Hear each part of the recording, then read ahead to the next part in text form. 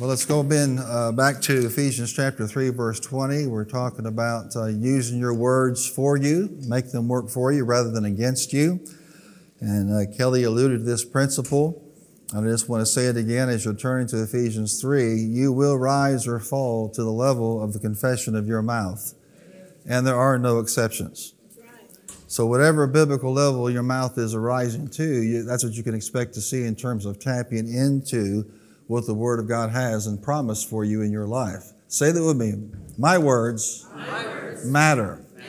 Say it, I will rise or fall to the level of the confession of my mouth. And say this, and there are no exceptions. You say, why? Because that's the way you were made. Amen. That's how God designed you. In Ephesians chapter 3, verse 20, now to Him who is able to do immeasurably more than all we ask or imagine, according to His power that is at work within us, to Him be glory in the church and in Christ Jesus throughout all generations, forever and ever. Amen. And as we began this a few weeks ago, we are dealing with right now as a foundation the three factors that are critical if you want to see the more in 2024. Can I see the hands of everyone that believes that we serve a God of the more? Yes. Is He able? Yes. Let me ask you again, is He able to do the more? But to tap into that, you're going to have to be concerned about three vital areas. One, of course, is the quality of your thought life, your words, and your actions. Say it with me, my thoughts, my words, and my actions. If your thoughts are unbiblical, your words run contrary to the Word of God, and your actions demonstrate no revelation that you have a Lord, you are not going to tap into the more that He has for you. So I can talk about all the individual applications of this, and I certainly will talk about these amazing things that God wants to do in terms of the more, but it's not going to benefit you if you don't understand the foundation for tapping into those things. So we're continuing today to talk about your words because your words matter. In fact, Proverbs 18:7 says, a fool's mouth is his undoing and his lips are a snare to his soul. We want to blame everybody else for the way life is. And the real key is what's underneath your nose today. It's not the words, the actions of others that primarily affect my life. It's what I say that affects my life based on the Word of God. It's very simple. Find out what God's Word says, begin to say what God's Word says, and stick with it. Amen. And let nothing, distract you from that. The tongue is the gatekeeper for the body, for the soul, and for the spirit. And if you don't like what's been coming into your life, then put that gatekeeper to work. Measure and consider and be careful about the things that you say. And a person would say, oh, that's just bondage. I don't live that way. If you don't live that way, you're already in bondage. Things are already controlling your life. Things are already manipulating you.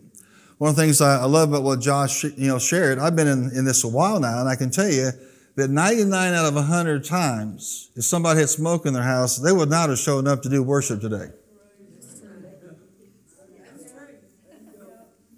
I got a sniffle. I got a headache. I saw some smoke in the house. I'm sorry, but I just love that story. And the point of the matter is, what you and I do and how we manifest the goodness of God, it just doesn't affect us. Josh's decision affected all of us today. And I want you to see that what you do on a daily basis affects other people as well. What you say impacts your life, and what you say impacts others. Are you here today? It's the gatekeeper, and it's up to you and to me to use that gatekeeper according to what the Word of God would prescribe. In Psalm 63, verse 3, because your love is better than life, my lips will glorify you. That's the big, broad way to define how you should live in terms of your vocal life and the things you say. Let your lips glorify God. Turn to somebody and smile and say, let your lips glorify God. Not just in church. When you get hit with a problem at work, your lips should glorify God. When your football team loses today, your lips should glorify God. When you have a setback financially, your lips should glorify God. Because that's what people of faith actually do. The circumstances are not to control your lips. Your lips are to control your circumstances. So my lips, shout it out, my lips shall glorify the Lord all the time. Scripture says that the high praises of God be in my mouth and a two-edged sword in my hand. That's how we live a victorious life in God. The more in 2024 is directly tied to the words that we speak. And so if you are just now, dialing in, this is maybe the first message you've heard, go back online and listen to the other messages. But I want to just encourage you that what you and I do with our mouth is the key. Jesus told, and thinking of the Pharisees and their teaching, it's not what goes in a person that defiles them.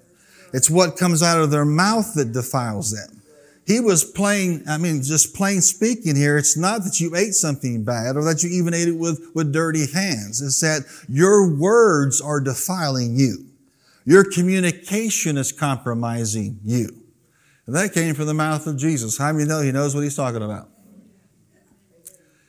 And so we learn from scriptures like Proverbs 18:21, the truth that death and life are in the power of the tongue.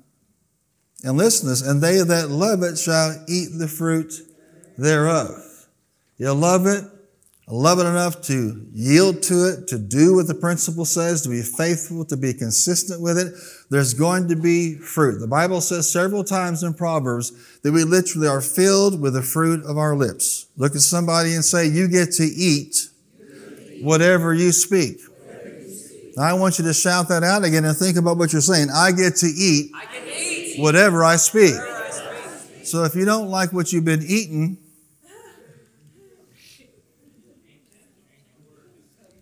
you change what you've been speaking.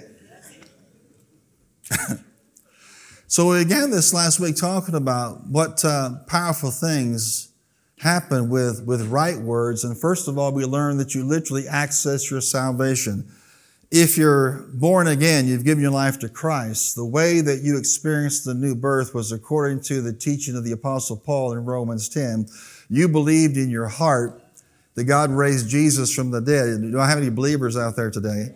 And you said with your mouth, Jesus is Lord. And the Apostle Paul goes on to say, confession is made unto salvation. You believe that God is who he says he is. You believe that Jesus is his son. You believe that Jesus died on the cross for you. You believe God raised him from the dead. And then you say with your mouth the things you believe, and confession is made unto salvation. The good news is that's how you got born again. Is there anybody here today with their name written in the Lamb's Book of Life? Can I see your hand? Because I want to fellowship with you. Amen. For all eternity, we're going to be there. Amen. You know that you're right with God. A miracle took place because you believed in your heart and you said with your mouth. Your mouth, listen, is an agent of miracles, and most people don't understand that. The greatest miracle you will ever experience in your entire existence is the new birth. From darkness to light, from death to life, from defeat to victory, amen? From hell to heaven. All of that took place because of your heart believing and your mouth speaking. One of my fathers in the faith, John Osteen, used to say it like this: there's a miracle in your mouth. And the born again experience was just the first of miracles you can have by doing the same thing.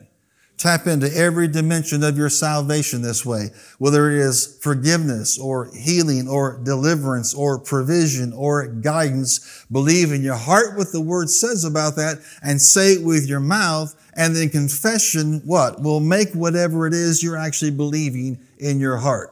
Now, the unlearned and the ignorant and the religious and the Pharisee will listen to that and they'll say, I don't think that my words have anything to do with my victory or my life or where I'm going one day or what happens on this planet. That's just nonsense. They'll make fun of it. They'll use pejorative terms to describe things like the word of faith. And I want to remind you that it's Paul that gave us the phrase word of faith.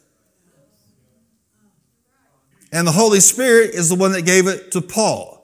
So be careful what you say about what the Holy Spirit gave. And then Paul fleshed the principle out by telling you and me it's believing in your heart and saying with your mouth. Believing in your heart you're healed, and saying with your mouth, I'm healed. Confession is made unto salvation, healing, direction, provision, whatever it is a believer might have need of. Amen. I'll tell you why religious people assault the principles, because the devil can't stand people getting a hold of this thing. Because if you ever get a hold of revelation, that it's what you say that matters the most, he's not only lost you to eternity, he's lost you in this planet, and he's lost the people around you that are being influenced by what you're saying. I could talk about that principle literally all day long, and since we got nowhere to go, I just might go ahead and do it anyway. But we also overcome obstructions in life with our words. Mark 11, Jesus will notice they were just amazed that he cursed a fig tree and it died from the roots. And so he said, that's great, look at that mountain. I say to you, if you believe in your heart, amen, and say with your mouth, what's going to happen to that mountain? Now, I don't know that I wasn't necessarily need to go over to, the Alps or go to Pikes Peak and move it, but I tell you what, I do have obstructions in my life that need to go. Yeah. Raise your hand if you have an obstruction in your life that needs to go. Yeah. It's the same principle. There are 3 times as many mentions in Mark chapter 3 of saying and to everyone believing.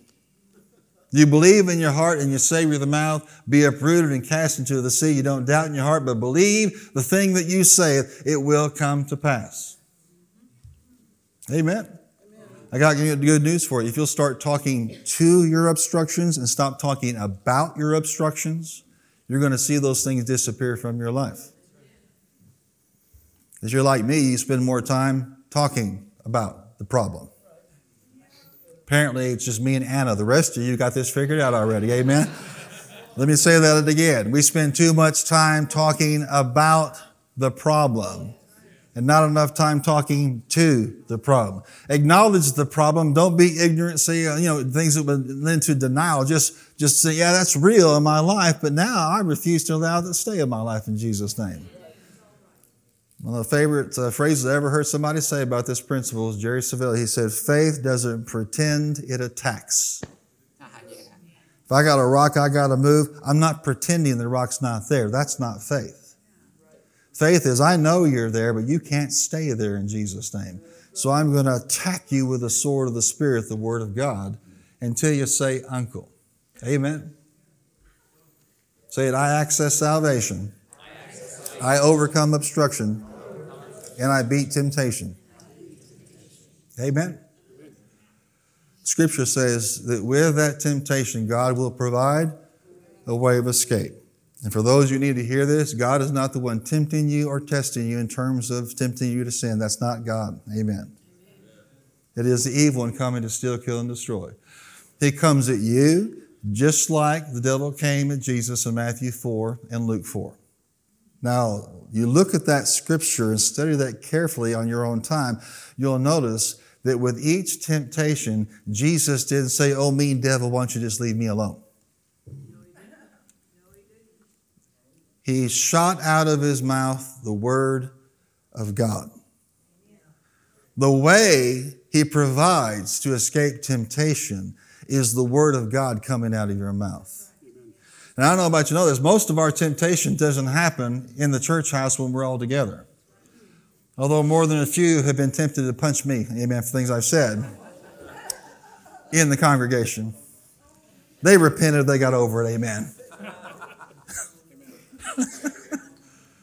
Most of your temptation's not happening while you're in church.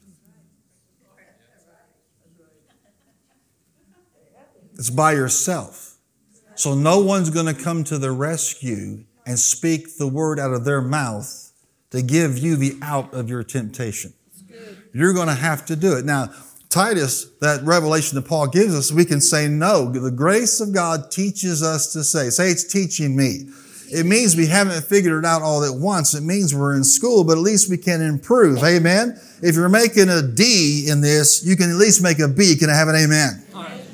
It teaches us to say no to ungodliness. And you'd be amazed how powerful it is when a temptation comes to you, opening up your mouth and saying, no. Come on, shout that word out, no. Louder. Louder. It's amazing how powerful that is coming out of the heart of a believer. Now add to that what the scripture says about that. Find the place where it's written about that particular kind of temptation, and you will defeat and beat temptation every single time. Just a little bit of discipline, amen. And you can skip all the guilt and condemnation, the distance you feel from the Lord because you gave in to the temptation, another lap around the mountain, another night with the frogs. You can skip all that if you'll start saying no and then follow it up with the Word of God. That's how powerful it is. Amen. Say it, my salvation, every obstruction, every temptation, I can beat with the words of my mouth. And let me ask you all today, how many of you with a raised hand would say you're believing God for some promise in His Word? There's something in His Word you're bearing down on. All right, this next one is very simply put, you take possession with the words of your mouth. In Joshua chapter 1, the Bible speaks of the command that God gave him. My servant Moses is dead. Your spiritual father is gone. Now I need you basically, amen, to suck it up. You got a big job to do here. And what he told him is, I want you to meditate day and night upon the word. I don't want to see the word stop departing out of your mouth, but speak it, but meditate day and night. And he says, you'll make your way successful. And boy, was he successful. All the campaigns that he was successful in, all the things that he did. He is a great leader in the history of Israel. Faithful when the other 10 spies decided to spread an evil report of unbelief. He used his mouth to say, we can do these things. We will do these things. When everybody else was playing games, in the camp, he was there outside the tent waiting for his father Moses. He was faithful in everything that he did. He made some mistakes, but the key to his success, to possessing the land, were the words of his mouth. Can I see your hand if you want to possess that promise? Yeah. Raise it up high and say, I want to possess that promise. Well, you meditate day and night, and you don't cease to speak what God has said about that. Whatever that promise is, I promise you there's word on that promise. You get it into your heart in abundance and you say it out of your mouth consistently. He said, Joshua, you will make your way successful. No, I can't be successful because I'm from the wrong town, didn't have the right education, I'm the wrong background, the wrong culture, the wrong color, I don't talk right, I don't have, fancy use of language, I don't write like everybody else, I didn't have the advantages of everybody else. That's not what it said. Meditating day and night, not letting the book of the law ever stop coming out of your mouth, that's how you make your way successful. That's what I love about the things of God. That's what I love about the cross. It's the great equalizer. I don't care what you were born into.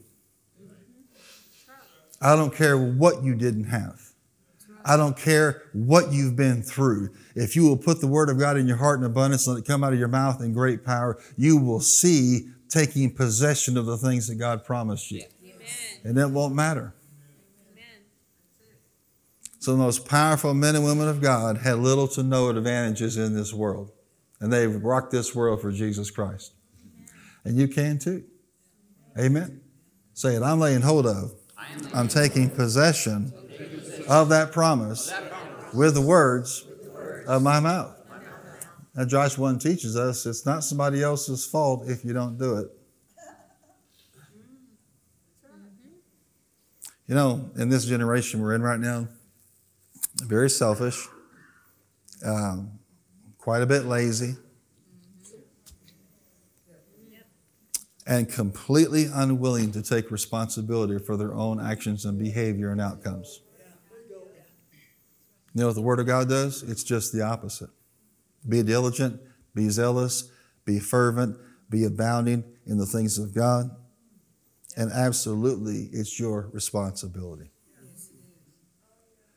There's not a person in here that can't possess any promise in the Word of God if you'll follow Joshua's example.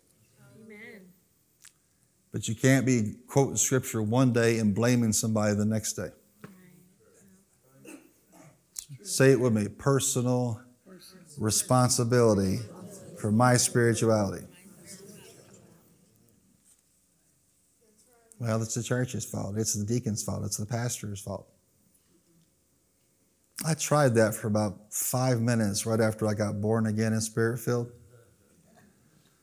I opened up a little red Bible, not those little big ones that Gideon's give, but a nice revised that I was given in the first grade in the Lutheran Church in Heron, Illinois.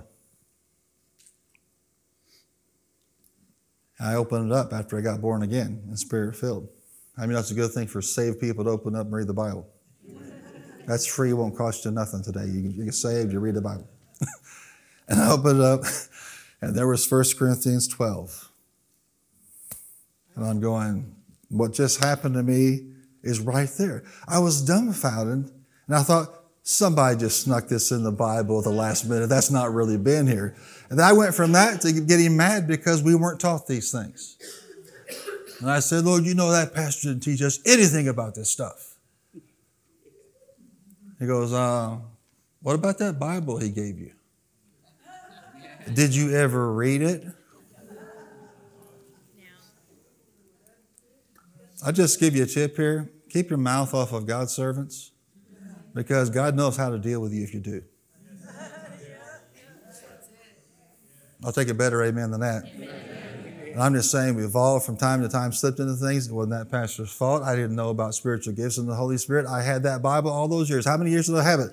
I had it from age 6 to 17. That's plenty of time to open up the Bible and read it. Amen. I'm just saying that is nobody can stop you from possession but you. But you have to take responsibility for what's in your heart and what's coming out of your mouth. Can I have a big amen today? Amen. Shout it out. Salvation. Obstructions. Temptation. Possession. Number 5, with your mouth, you set your life direction and course. You think it's a bunch of happenstances and coincidences and, quote, fate, quote, unquote, fate. Fate is a pagan term. You work within the kingdom of God where there's a matter of you yielding your will to Him and doing what He wants you to do. But I will tell you this, according to James 3, he compares the tongue to a rudder. And wherever that rudder is set, that's the direction that life goes. And so if you are not talking scriptural things, your life's going to go in an unscriptural direction. Now, there are people out there that kind of get goofy with this stuff, and I will tell you this, there is what I would call an accumulation effect of your mouth, of your words, of the things that you say. And it's not just what you said one time, it's what you say consistently all the time that matters. But your mouth will actually steer your life. You won't even be aware of this, but your mouth, the things that you say consistently, your mouth will begin to affect how you think and the decisions that you make, and you end up at a destination that your mouth brought you to. So I don't know if I believe that. That's the whole point. We got to stop messing around with the Word of God and start believing what it says. It says your what? Your tongue is like the rudder of a ship. Though it's a small member, it can turn this great vessel.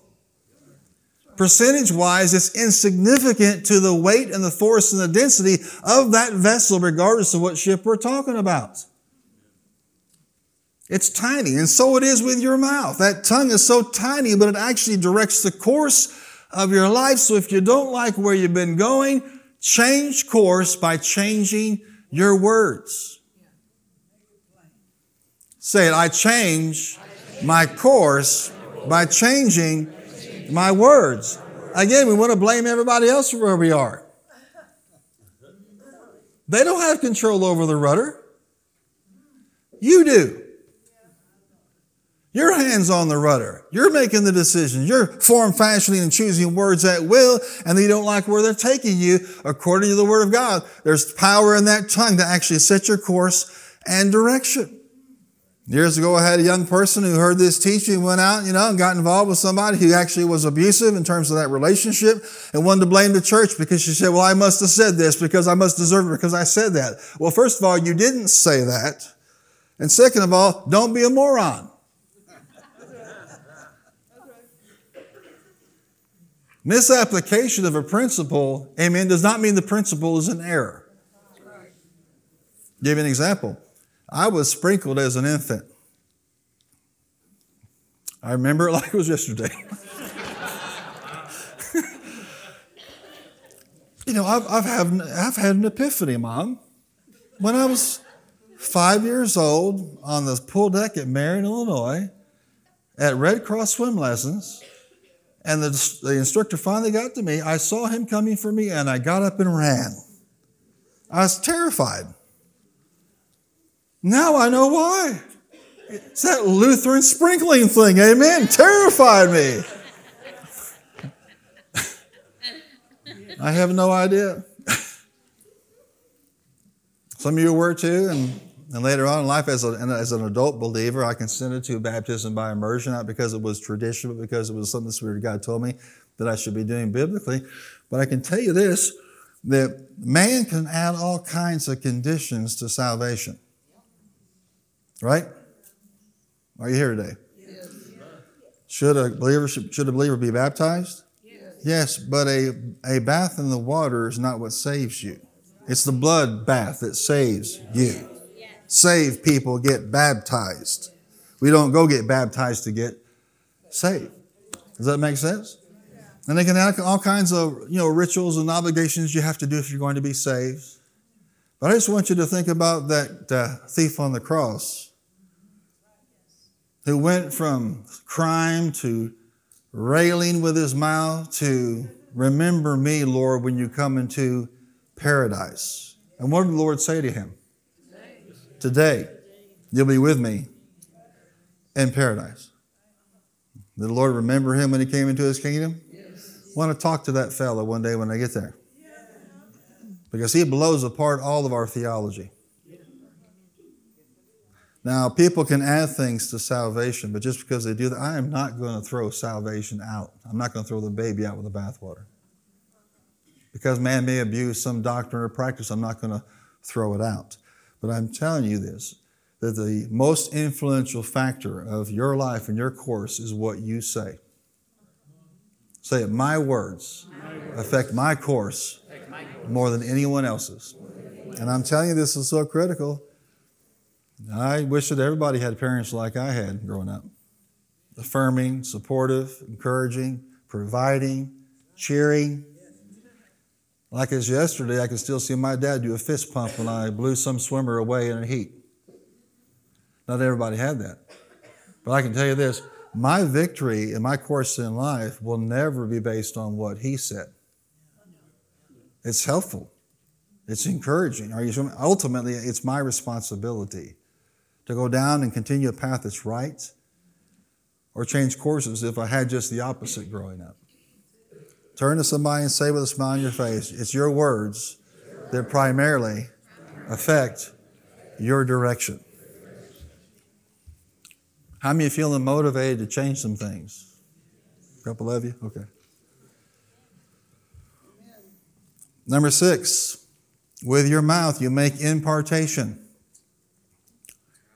The Bible tells us, according to 1 Peter 3, that we are literally called to bless. We're called to impart the blessing to others. Jacob blessed his children. Noah blessed his 2 children that honored him. You're able to bless yourself with the words of your mouth, and you're able to bless others. Why is this important? Because the blessing and the curse are both voice activated. Say that with me. The blessing is voice activated. Say it, we're called to bless. We're not called to curse.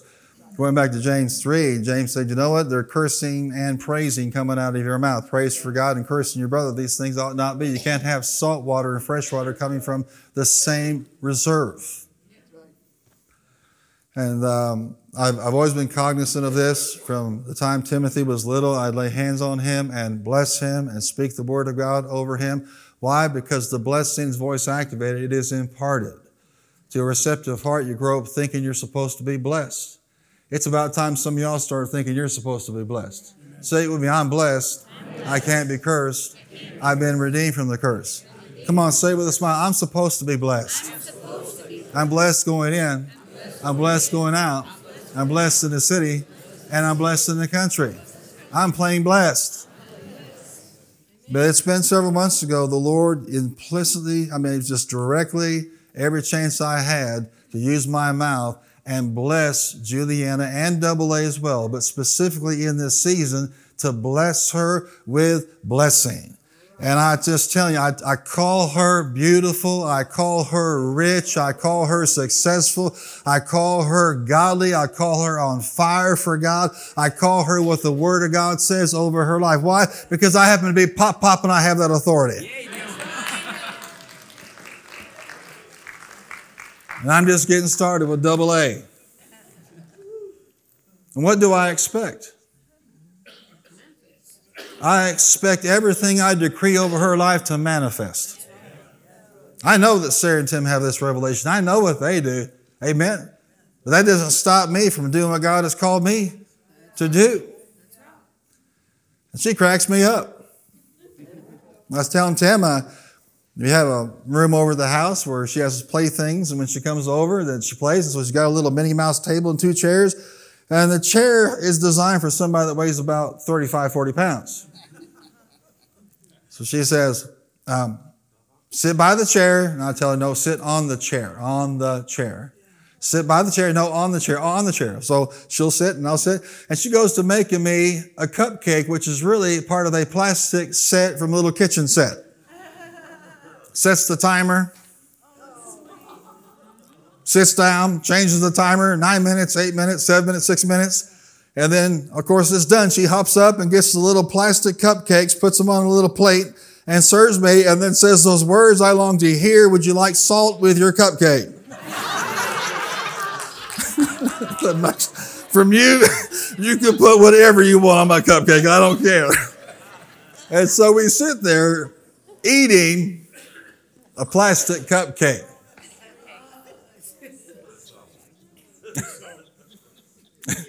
And she thinks I'm sitting there eating a plastic cupcake. What I'm really doing is I'm blessing her. And then she has a little tent, they get these kids. And the tent's designed for people that are about 3 feet high, not 6'5". Come inside with me, come inside with me, come inside with me. This much of me goes into the tent. This much. And she goes, you want a blanket? You want a blanket? Yeah, go ahead and give me your blanket.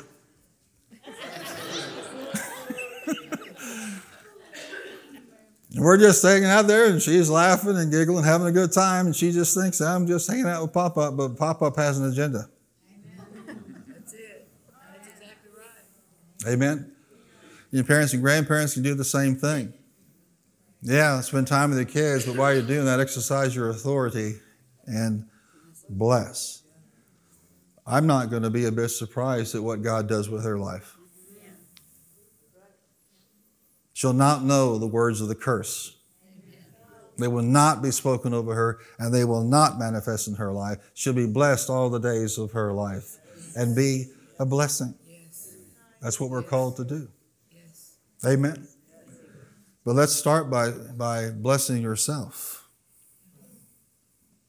Stop cursing yourself. Stop saying things that are unbiblical about yourself. And then on purpose, the ones around you, particularly your family and loved ones and your ministry partners, and your leadership, bless them. Amen. You should confess over your pastor if you want more revelation. That's true. Amen. Are you here today? Yes. Amen. I know a couple of y'all are thinking, I'm going to confess that you're shorter. I'm going to confess. Get thee behind me, devil. Get thee behind me.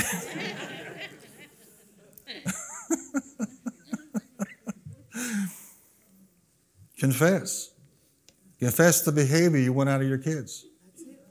Confess what you want to see them happen. In terms of their schoolwork, in terms of their academics, whatever is involved with them, bless and curse not.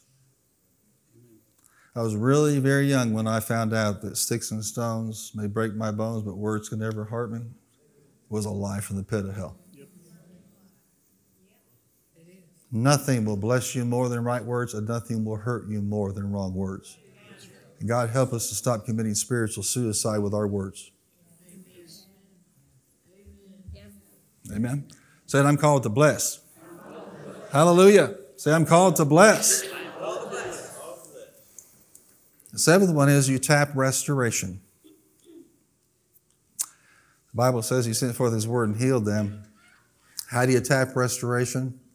Well, the centurion's servant was sick, Matthew 7, and he told the Lord, it's not even necessary for you to come under my roof. Just say the word, and my what? My servant will be healed. And Jesus marveled, and He said this, among the Pharisees and the Levites. Did you find me? If I were the devil, I wouldn't want you to hear this either. I never have a problem with that. But He said, in all of Israel, I've not found such great faith. What did he tap into? The centurion tapped into the reality that you can have what you say. And the power of a single word will bring my servant back to health.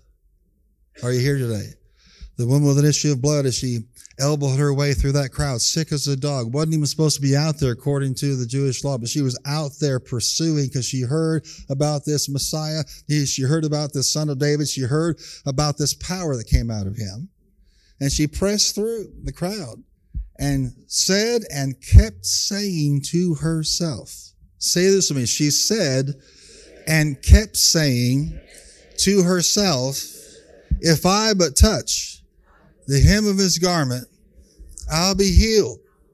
With every elbow in the face, with every trauma she went through to get there, with every negative thing, all the money she had wasted and didn't grow better, she grew worse. She didn't stop. She kept saying to herself. Some of y'all just need to hear this today. You just need to keep saying to yourself, you've been doing okay. You're on the right track, but you're getting discouraged. And the Lord would tell you to keep saying to yourself. And boy, when she grabbed the hem, power went out, and she was instantly restored. The woman without a covenant's daughter was completely out of her mind and completely out of control in terms of her physical and mental makeup, and she asked the Lord for restoration. And He told her, it's not right to give the children's bread to the dogs. Now, I'm telling you right then and there, an awful lot of Christians would have gotten offended and got on Facebook,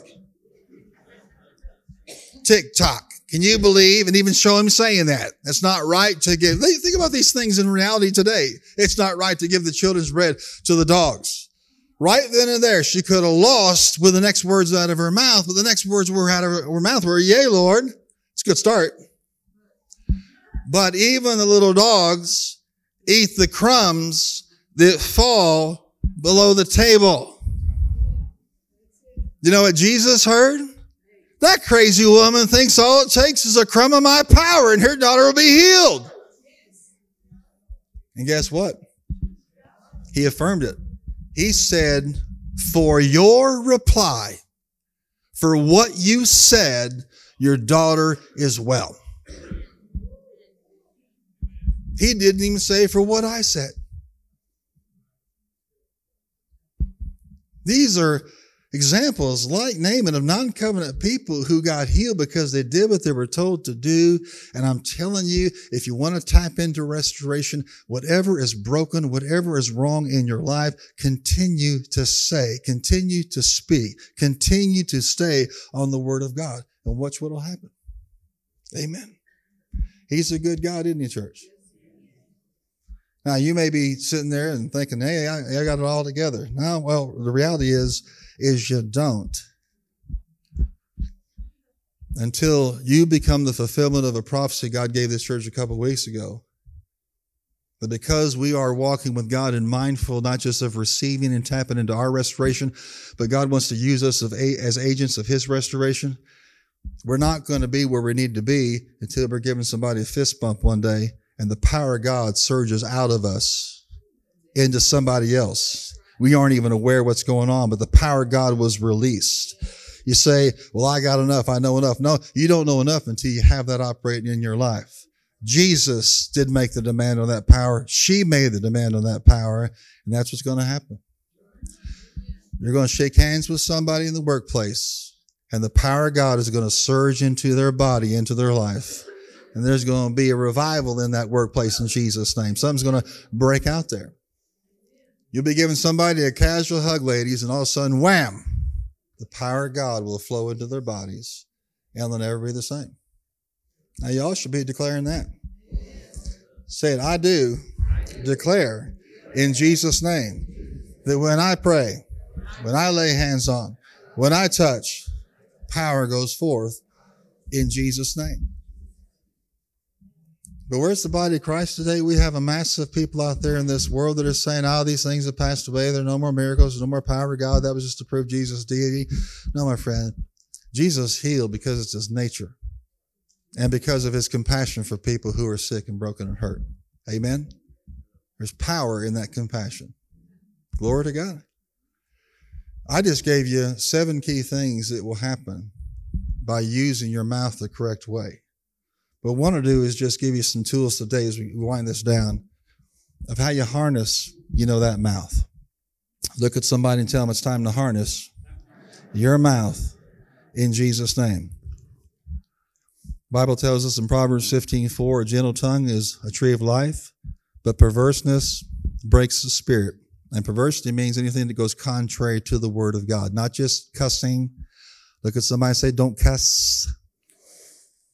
But in God's ears, saying something unbiblical is as bad, if not worse, as a cuss word. We think I cuss and that's bad speech. No, if you're contradicting God's word with your mouth, that's perversity of speech. So number 1, how to overcome those limiting words in your life. It took us 3 weeks to get here, but look at somebody and say, you were worth waiting for. Number 1, ask God for a personal revelation of the power of words. I can't give that to you. I could preach another 10 weeks on this, and I can't give it to you. When Jesus asked his disciples, who do men say that I am? Peter said, what, church? Thou art the Christ, the Son of the living God. And what did Jesus say? You must have been listening to Brother Copeland's 10-part series on the tongue. No. Flesh and blood have not revealed this to you. There are all kinds of revelations that are life-changing, like the new birth, like righteousness, like the things of the Spirit. But I'm telling you, day-to-day, practically, there is no more powerful revelation than for you to understand the power of your own words. And I can't give that to you. If pastors could give revelation, they would just unzip people's heads and pour it in and then zip them back again. That's not how this works. The word is preached under the unction of the Spirit of God, and it's the true teacher of the church that gives you the revelation. I can't give it to you. Now, if you never hear this message, you'll never have the revelation. Are you hearing what I'm saying to you? And that's good that you're hearing it, but I found out that this particular revelation of the power of your words, it is something that seems to leave us as fast as it came. And what you want to do is make sure it's a revelation to you and not a sermon. Come on, say, it's not a sermon. It's a revelation for my life. Ask God. Is it okay to ask God for revelation of His Word? Absolutely. Asking Him for a spirit of wisdom and revelation, a supernatural download about this thing. Those of you who've received the Holy Ghost and you pray in the Spirit, believing God to give you revelation over the power of your words. Watch and see what will happen with that. Amen. Smile at somebody and tell them, ask. Come on, say boldly, ask.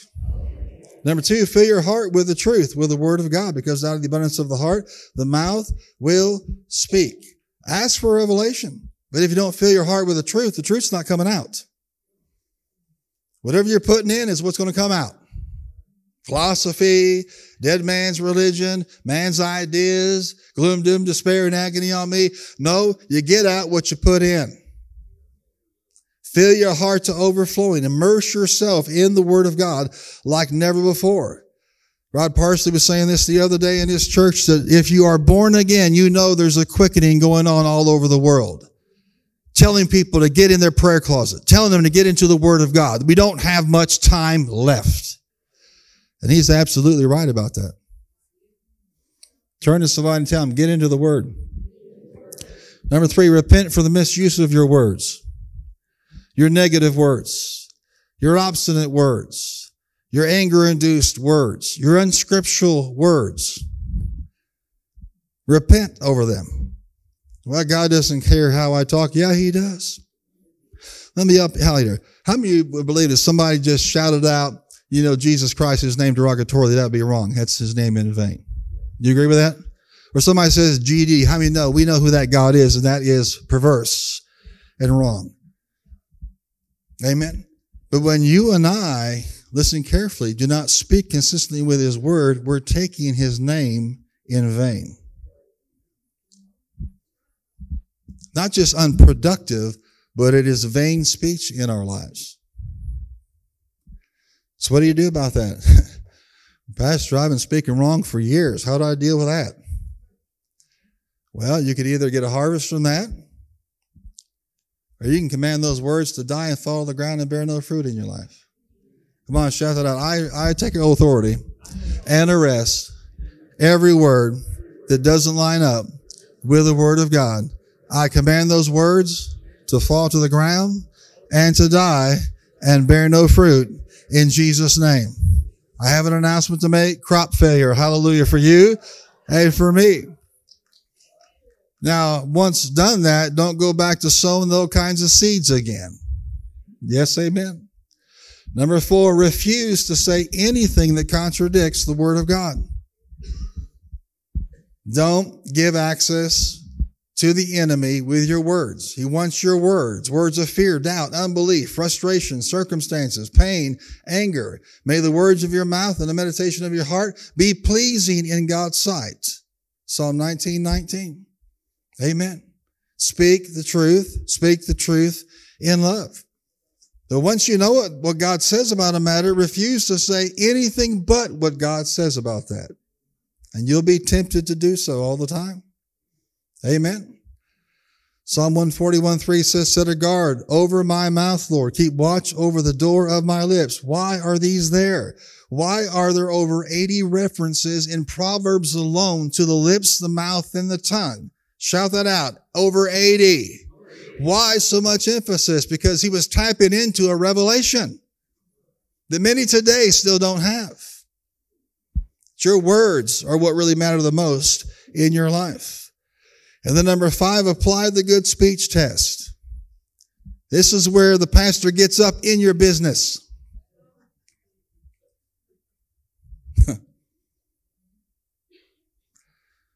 Let no foul or polluting language, nor evil word, no unwholesome or worthless talk ever come out of your mouth,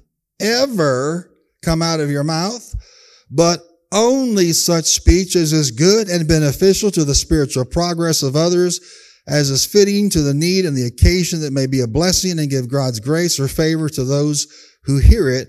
Ephesians 4:29. So here's the test. Number 1, and you should write it down. Is it wholesome? Is what I am saying godly, or is it foul? Is it wholesome? Anybody here raise your hand and say, you know what, before I got saved, I had a potty mouth. A couple of you. The rest of you are liars, pants on fire. Ever tempted to have a potty mouth after you've been saved? That's not wholesome. Yeah, but I was mad. That's not an excuse. They cut me off in traffic. That's not an excuse. They got on my last nerve. That's not an excuse.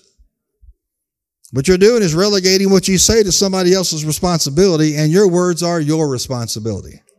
Is it wholesome? Godly versus foul. Number 2, is it helpful for building others up? What you say should advance the spiritual progress of others and not hinder them.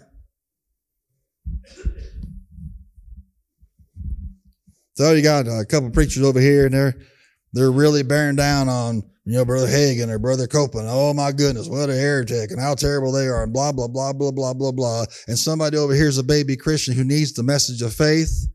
Do they care one iota about the spiritual advancement of somebody else? No. And you'll find out that that'll stop us from saying a lot of things. Are people going to spiritually advance because of what I am saying? Are they going the other way because of what I am saying? Let me help you out here.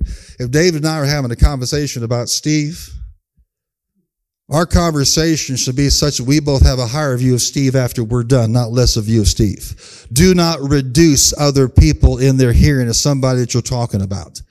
They should have a higher view of that person. Well, we're just natural people. We're just people of the world. That's how people are. No, that's how ungodly carnal people are. God's people should make sure that whenever you leave a conversation, you edify that person. And it's specifically, dangerous when you reduce somebody like a ministry gift in the eyes of somebody else with your mouth to the point where that person can't receive from their teaching anymore. You could be personally responsible for them not reaching their destiny, not being healed, not being victorious. And it all came down to something you wouldn't keep your mouth shut about.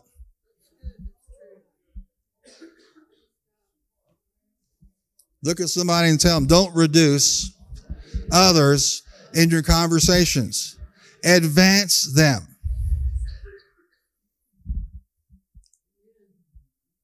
And if you can't, there's a really wonderful holy device you can buy at Dollar General for about $1.50. It's called duct tape. And just slap it on there until you can start advancing people in their spirituality. Amen. If you're a pastor, you understand that sometimes you are the topic of discussion over the roast beef.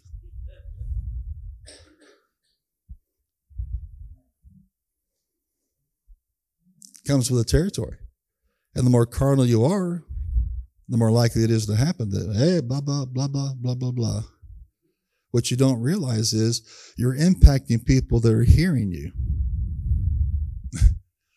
I told you I was going to start meddling a little bit. Look at somebody and say, what time is it? It's meddling time. It's meddling time. The family of 4 around the table. Little girls about 10, 11, boys about 13. Mom and dad are chewing down on lunch and chewing on the pastor or the deacon or the evangelist or the speaker.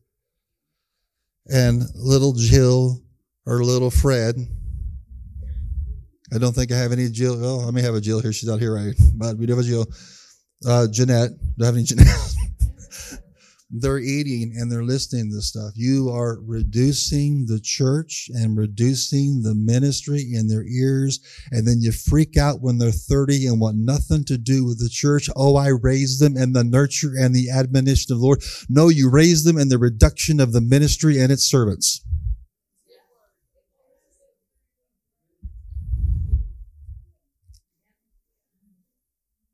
Is it advancing the spirituality and the formation of the people that are hearing you? Amen. I'd cry too back there. Yes, I would. Amen. Number 3, is it meeting needs? Is it right words for the right occasion? Amen. The funeral is not the time to share your greatest new revelation. Can I have an amen? Time and context will tell you what you need to do. Amen. Next, is it beneficial to the listener? Does it impart a blessing and favor to their lives? We should care that the people listening to us be blessed. Carnality, flesh doesn't care. They just want to say what they want to say. They just want to get something off of their chest. What you're doing is getting the blessing off of you. And you're impacting other people. Our heart's desire, your desire for everyone around you should be the same desire I have for my granddaughter. Blessed. Because that's what we're called to, according to what Peter said. Not just family. Turn to somebody and smile and say, it's not just family. Look at somebody's spot. You mean I got to bless you too? Is it come to that? Years ago, when I first started teaching these principles, back in the days of Methuselah.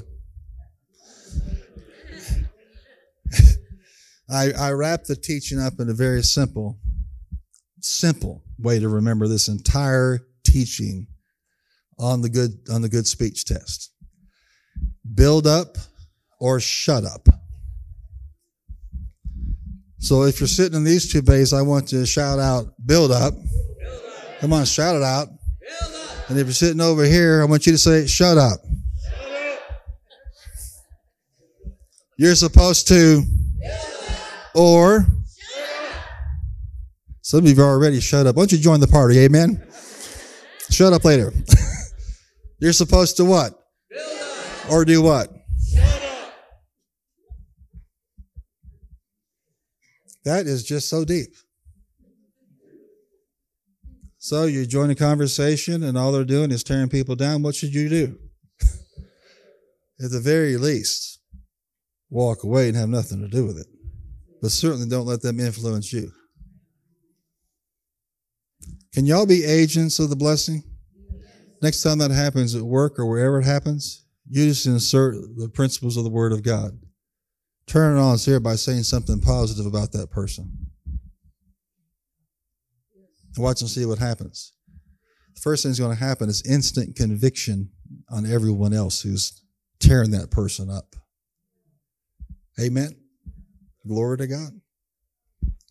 I'll leave you with this. Years ago, when the federal government had a thing called the CEDAR program, there was a lot of young people being placed in conservation types of programs, and the government was paying for them. And Mark was involved. Mark Randall was involved in that while he was at Murray State for years. He had a master's in counseling degree.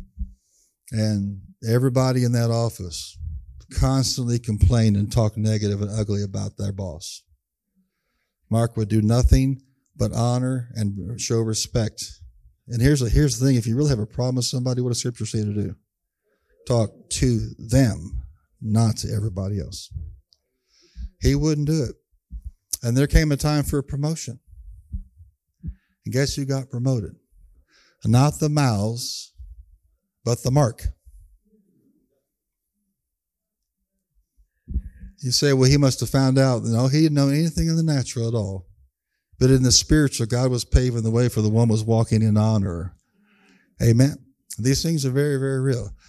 So come on, one more time with all your heart. Class. Or stand to your feet real quick and help Lord a hand clap. Let's bless him.